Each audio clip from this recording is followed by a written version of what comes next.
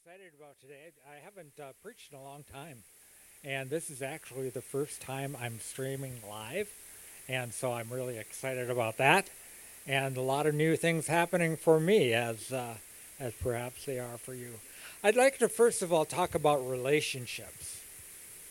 Cindy just mentioned a bunch of relationships that we have: family, friends, and so we relationships are very important. Not only because we do that every day in every situation. We go to the store and we relate to other people. We see friends that we know. We have family that we sometimes don't get along with. Relationships are very important. But also, relationships feed into how we see ourselves. The closer the relationship, the more important it is in how we see ourselves. For example, if a father or mother tells their kids that they're no good from day one, they'll probably end up no good. If they praise them in a real way from day one, they'll probably grow up feeling good about themselves. So relationships are important. The problem is that nobody ever teaches us how to do relationships, and yet they're so important. If we do them good, then we'll probably be okay. But if we don't get them, if we don't get relationships, then we'll have trouble in our life. We pick them up. We pick the teaching about relationship up as we go along in life. For example, we go to the store, and nobody tells us about the guy behind the meat counter that will help us get a piece of meat that we want. Nobody tells us about the stock boy that is putting things on the shelf. He can tell us where things are. Nobody tells us about the cashier that will help us check out. We catch all that on the fly. And we finally realize what these relationships are like. Same with family. Same with family. Remember, you have to kiss Aunt Helen. Remember, you have to share your toys. And 1,000 other things that we might catch on the fly, but no one really sits us down and explains to us how relationships work.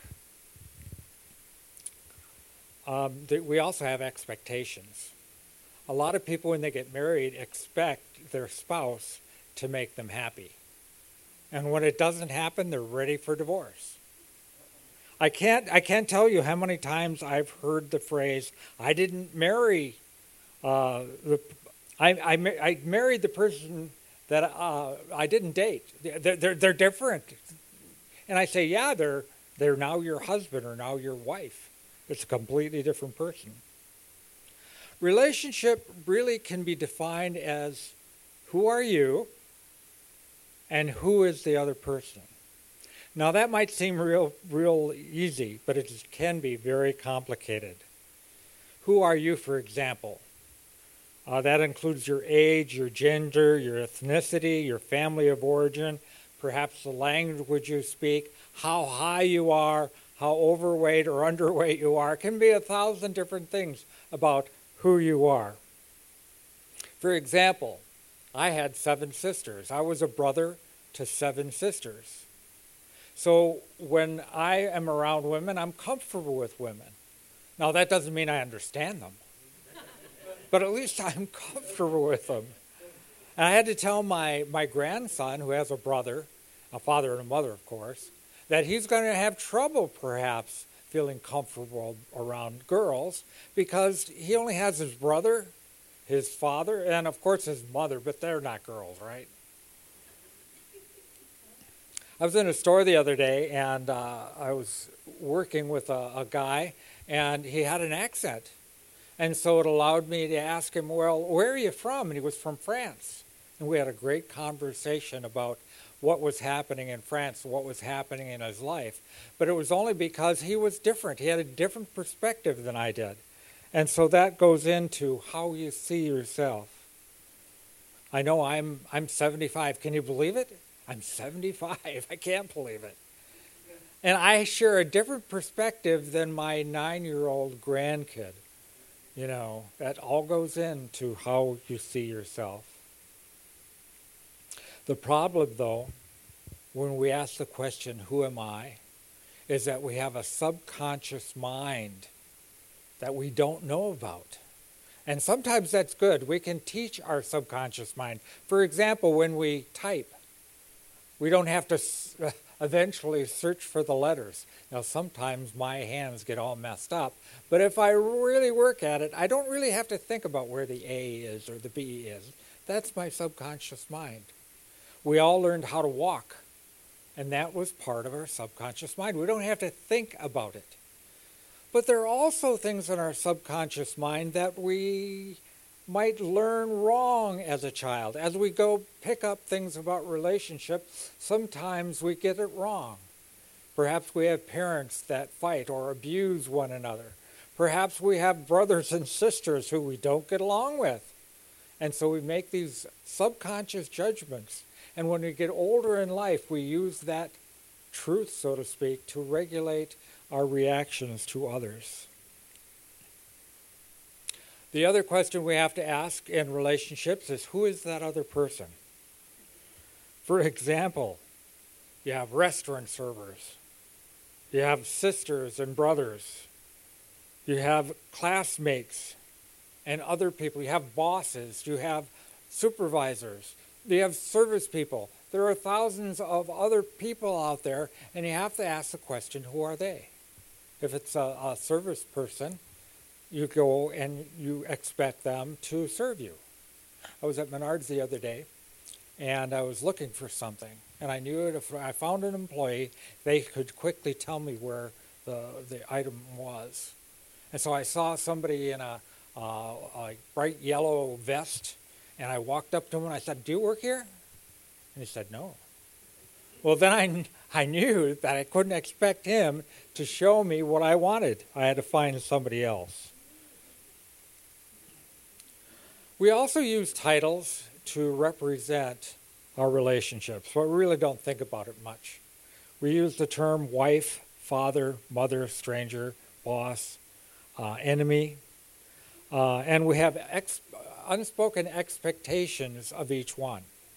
And I think it's important that we understand our expectations, especially towards God.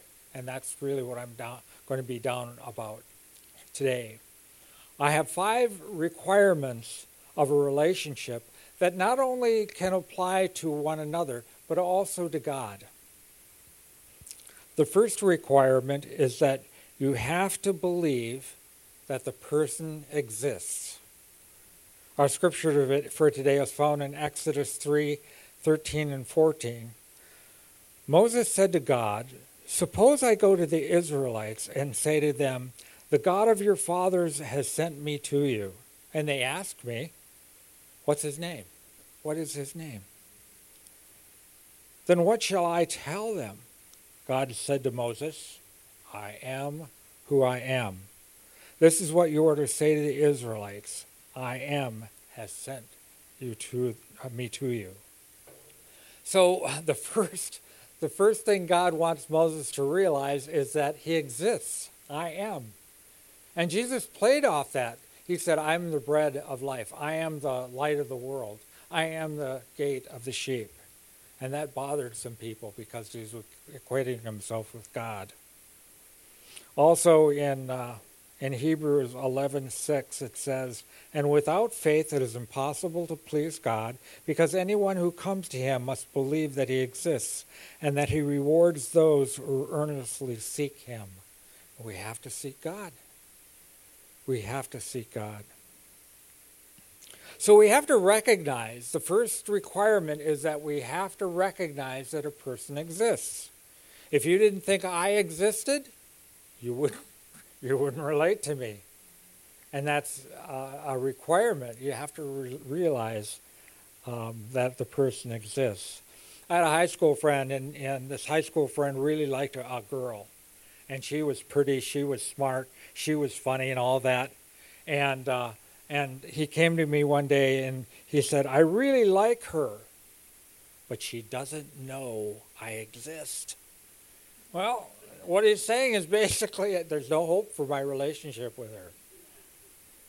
I used to be a camp administrator, and before I went to camp, I made sure that I memorized all the names of the kids that were going to be there, and so I could greet them.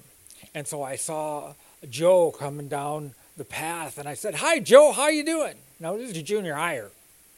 And he just walked right on by. Junior hires, adults don't exist, I don't think. He didn't recognize that I existed. An atheist can't have a relationship with God because they refuse to recognize that God exists. I've heard, though, that it takes more faith to be an atheist than it does to be a believer in God. The bottom line is that if you don't recognize God's existence, you won't have a relationship. It's as simple as that. But how about believers?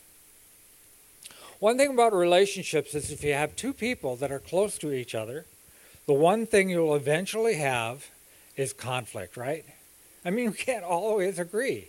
We're going to have different perspectives, different opinions, different answers. And my relationship with my wife, she finally realized that I'm always right. No. You laugh. But there's conflict in relationship. And that's the same as it is with God. The Bible is rife with people that had spiritual conflict, not necessarily with Satan, but also with God. A good example is in Matthew 16, where Jesus says, "Who do you say that I am?" And Peter says, "You are the Christ. You are the Son of living God." And then Jesus went on to tell the disciples that he was going to go to Jerusalem and die. And when Peter heard that, he turned to Jesus and said, "Lord, that will never happen to you." And what did Jesus say? "Get behind me, Satan." We have to realize that we sometimes have expectations of God that seem very logical to us, very theological, and yet that's not what God wants. That's not what God does in his sovereignty. And so we have conflict with God. And when we have conflict with God, we have a tendency not to believe that God exists. Does he really exist? I mean, if I were God, I would do things much differently, right? And a lot of times that's what we tell ourselves. The action point that we have to have is that we have to really make sure that we research, that we dig in and answer the questions that we have about God, so that we realize without a shadow of doubt, no matter what happens, God exists. For me, and it might be different for you, but I like to take pictures of flowers. And I open those pictures and I look at the detail, and all of a sudden I get this feeling about God. The creation of this flower is just amazing to me and calls me to worship God. The second requirement is that the person has to be a personality. Now, for example, I might believe this podium exists, but it's not a personality. I can't relate to it. I can't ask it questions. I could, but it doesn't answer. But also, there are a New Age movement out there or other movements out there that says that God is a power or a force, like electricity in the wind. But I can't relate to electricity. I can't ask it questions. It just is. I'm glad it is, but I can't interact with it. I can't be loved by it.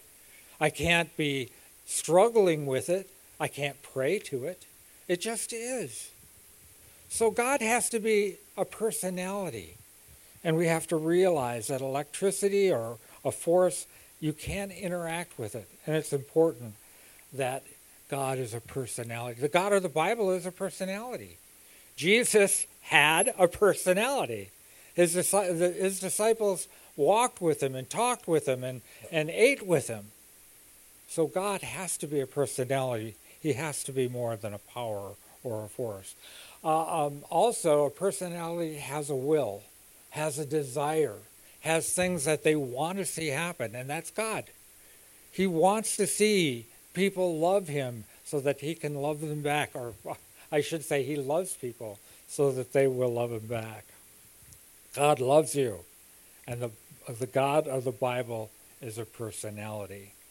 So we need to approach God as a personality. In Romans 8:15, it says we approach God as not Heavenly Father, but Daddy, Abba. And we need to approach God that way when we're with him alone. The third requirement is that there has to be a way to interact with a person. 1 Corinthians 2:10 and 11. The Spirit searches all things, even the deep things of God. For who among men knows the thoughts of God except the man, the Spirit within him? In the same way, no one knows the thoughts of God except the Spirit of God. We have not received the spirit of the world, but the Spirit who is from God, that we may understand what God has freely given us. And Romans 8:26. In the same way, the Spirit helps us in our weakness. We do not know what we ought to pray for, but the Spirit himself intercedes for us with groans and words that cannot be expressed. So, I know President Biden exists. I know that he's a personality, but there's really no way for us to communicate. And so we can't have a relationship. I might send him an email, but I get this form letter back. I can't talk to him. I call him on the phone, but I get a secretary who screens calls. So there's no way I can get to know President Biden. But in order to have a relationship, you have to communicate on a regular basis. As believers in Jesus, we have the Holy Spirit to help us do that, as our scripture says. The Holy Spirit guides us and helps us know God's will. As we open our spirits to God's Spirit, we enter into a father-child relationship. So we need to pray and seek the Holy Spirit every minute of every day in order to have a relationship with God. The fourth requirement is that there has to be an understanding of how to define the relationship. In Jeremiah 31:33 it says, "This is the covenant I will make with the house of Israel after that time, declares the Lord. I will put my law in their minds and write it on their hearts, and I will be their God, and they will be my people." In Luke 22:20 it says, "In the same way, after supper, Jesus took the cup, saying, 'This is the cup of the covenant in my blood, which is poured out for you.'" In order to have a relationship with anyone, we have to have an understanding of how the relationship works, the expectations, the honoring, or where this relation fits. So if we're with a service person, we know that they're supposed to serve us. They're supposed to do certain things. If we're with our spouse, we know that that relationship is very important, different than a service person for sure. I can get into trouble with that one if I just see my wife as a servant. So that is different as well. So what are the rules? What are the boundaries that we look for in a relationship? How do we define them? Lost my place. God wants a covenant relationship with us. A covenant relationship with us. Now, what is a covenant? To the world out there, it's an agreement. You fulfill this and I'll do this. And that's the way it was with the Ten Commandments. God said, if you do these things, you're going to be my people. And we know where that happened. What happened with that one? It didn't work. The way believers look at it is that it's more than agreement. It's a relationship that we enter into. Believers, we must work at our understanding of covenant relationship. God is a binding relationship of love and trust. Marriage is to be that kind of relationship. It's not one where I enter into this relationship so that I can be happy. That might be part of it. Hopefully it is. But that's not really why I got married. It's a covenant relationship between my wife and I and God so that I could fulfill God's will. And no matter what happens, and a lot of things have happened in 53 years, I'm still in a covenant relationship with her. Sometimes she doesn't love me. Sometimes I don't love her. But a covenant is not based on how we feel. It's based on the agreement that's deep inside. Matter of fact, I believe that the way to really be set free and what God wants is so that we're so much in a covenant relationship with Him that we change. It changes who we are deep down inside. I know if I hadn't changed as husband, I probably wouldn't be married today. But a deep covenant relationship is meant to change who you are on a deep level. An example of a covenant in the Old Testament is when David made a covenant with Jonathan, because that made King Saul his father. Now, the problem that David faced is that he was a shepherd. Shepherds don't become kings. It just isn't the procedure that they followed back then. Instead, sons became kings. So Prince Jonathan was the one who was in line for the throne after King Saul. But because he made a covenant with David, David was now qualified to be king. It's the same way with us. We have made a covenant with Jesus so that we can be called children of God. So that's what a covenant does for us. And we rely on the blood of Christ to put us in that kind of relationship. A covenant does not rely on circumstances. A covenant does not rely on our feelings.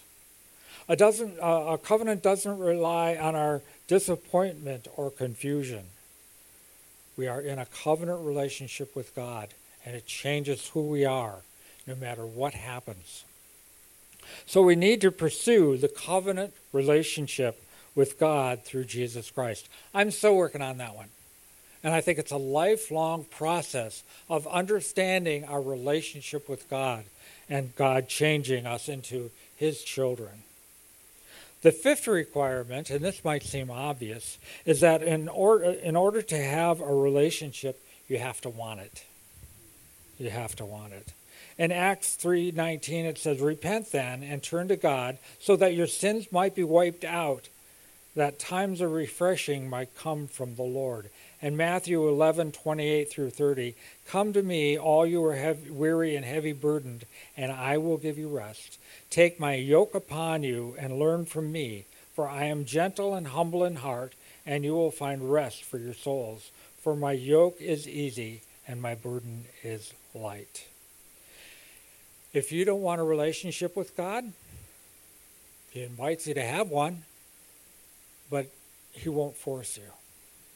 The reason why God put a tree of knowledge of good and evil in the garden is so that Adam and Eve would have a choice between the tree or God.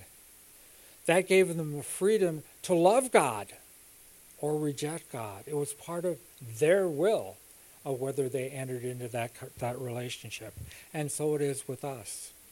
God has invited us through Jesus Christ to enter into a special relationship with Him called a covenant. You can't have love without a choice. God will not force His covenant upon you, and we must accept God's invitation to join Him. So, the action point is that you have to want a relationship with God. It's more than a friendship. It's more than an acquaintance. It's a covenant, and we have to pursue that. So if you would now stand and pray with me. Father, we thank you that you're inviting us into this relationship with you. And Father, some of us might hesitate to give our all to you, because that's what a covenant requires. But Father, I pray that we see your love through Jesus Christ and enter in that covenant and eventually become new people. I thank you for the opportunity of sharing this word, And I pray, Father, that your Holy Spirit will draw a connection between me and those that have heard it. For I pray it in Jesus' name. Amen.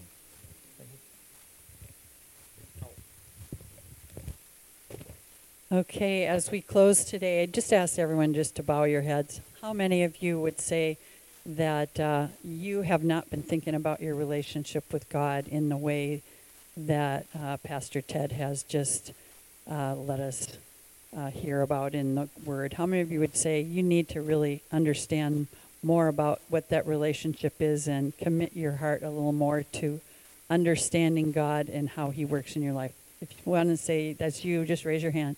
Okay, thank you. Lord God, we do thank you for this time in your word. We thank you, Father, for the fact that you use your word to accomplish your will in our hearts. Lord God, we want to be in the best relationship with you that's possible. Lord, help us to understand more about you, about your personality, about your desire for us. Help us understand the power of that covenant relationship that we have in you, the power that gives each of us. Lord God, I thank you that we can trust you with our whole heart, with our whole life. Lord God, help us to walk this out in Jesus' name. And now unto him who is able to keep you from falling and to present you faultless before the presence of his glory with exceeding joy. To the only wise God, our Savior, be glory and majesty, dominion and power, both now and forever. Amen.